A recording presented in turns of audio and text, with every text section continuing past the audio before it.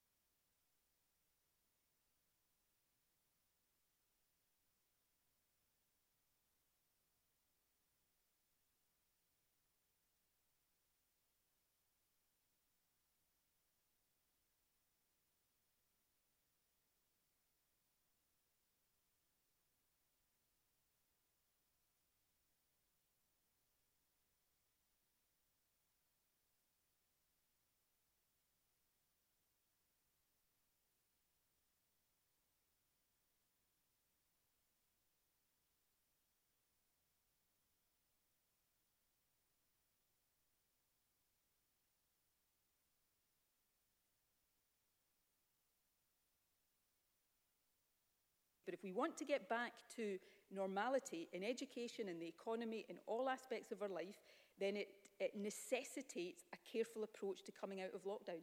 And what I'd say to everybody across this chamber is when I stand up here tomorrow and set out the next steps, then those who want normality in our schools, but also say we should go quicker on coming out of lockdown, will have a fundamental contradiction at the heart of their arguments.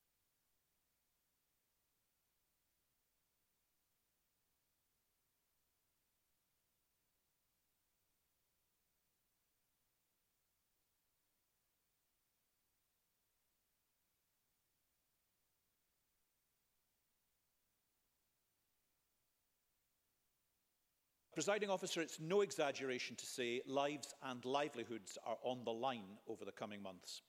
We are facing potentially the biggest economic downturn of our lives. We need government to respond in kind, with urgency and ambition.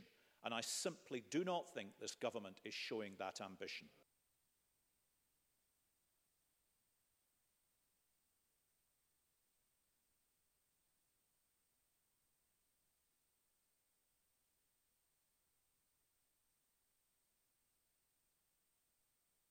It's been sad, it's been eerie, it's been at a time of year when Gretna Green is all about energy and excitement and shaking ourselves down after a long winter and waiting to welcome not only visitors from all over the world, but bridal parties who have been planning for months. And just when that was about to spring back into life in the spring, lockdown came, and it has. It's been eerie, and it's been so sad for our bridal parties, and it's really felt like the village has been in a chokehold.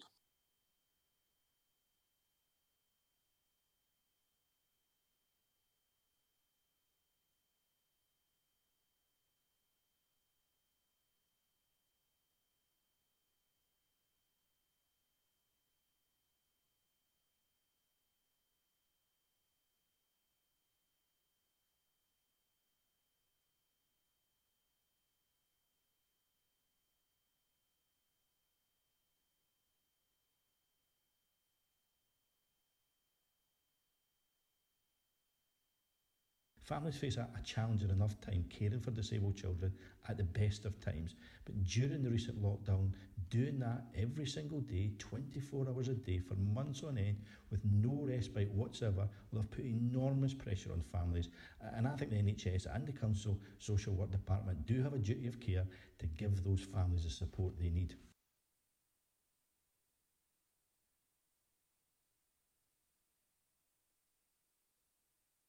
While I would like to see lockdown end, I think it does need to be handled in a sensitive and supportive manner. Some people have become used to the new bubbles and have adopted more regressive behaviours. New social restrictions can contribute to anxiety, and many people may find continual isolation is actually easier than adapting to a new set of rules. Most of our service users are accessing the support that our charity offers more often, and I would actually like to see that continue. I'd like to see lockdown end, as I believe raising awareness of loneliness and mental health issues is best achieved with a mixture of digital platforms and face-to-face events.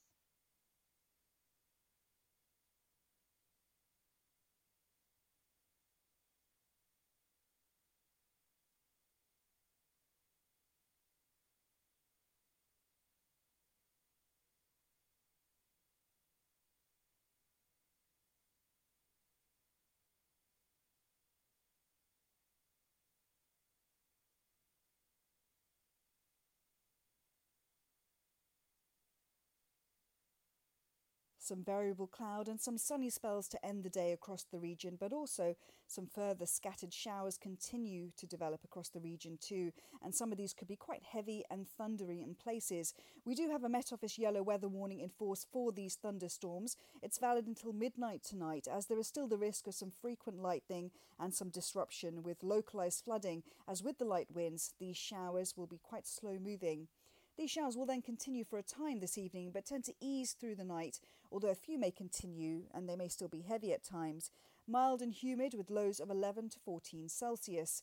Tomorrow's another unsettled day with some spells of rain pushing into the region from the southeast. There's also the risk of some thunder too, but it'll turn drier later in the evening with highs of 17 to 20 Celsius.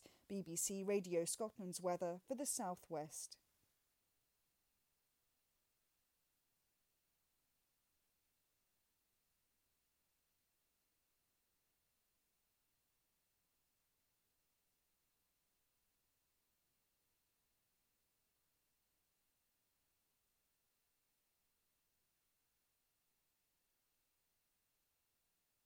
The penalties are not nearly robust enough for marine protected areas, and really the penalties should be similar for any offences that are committed on land and indeed in the air against birds and in the marine environment. So the current penalties are going to be increased by this bill for a whole range of areas of animal wildlife and animal cruelty. They will go so that it's possible to go to the High Court, and there could be unlimited fines and imprisonment of up to 5 years, which I think will be a really strong deterrent.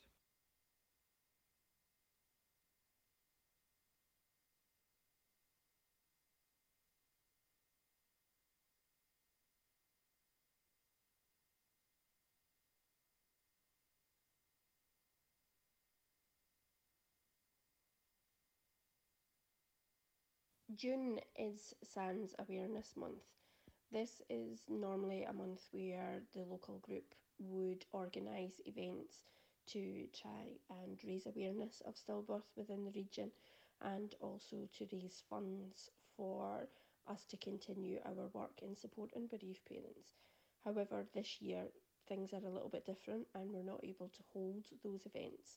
So I think that it's more important to use this month to raise awareness that as a charity and as trained befrienders, we are still here to be able to support parents and their families, and that we are still able to speak with anyone who is needing that support from us at this time.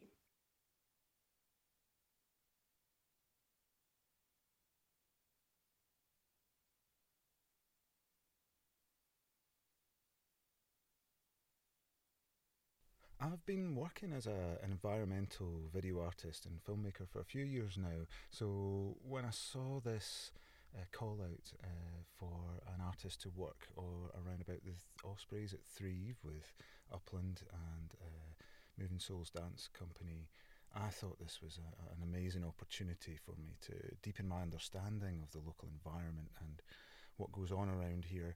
I'm very much interested in working as close to home as I possibly can, and now more than ever with coronavirus outbreak.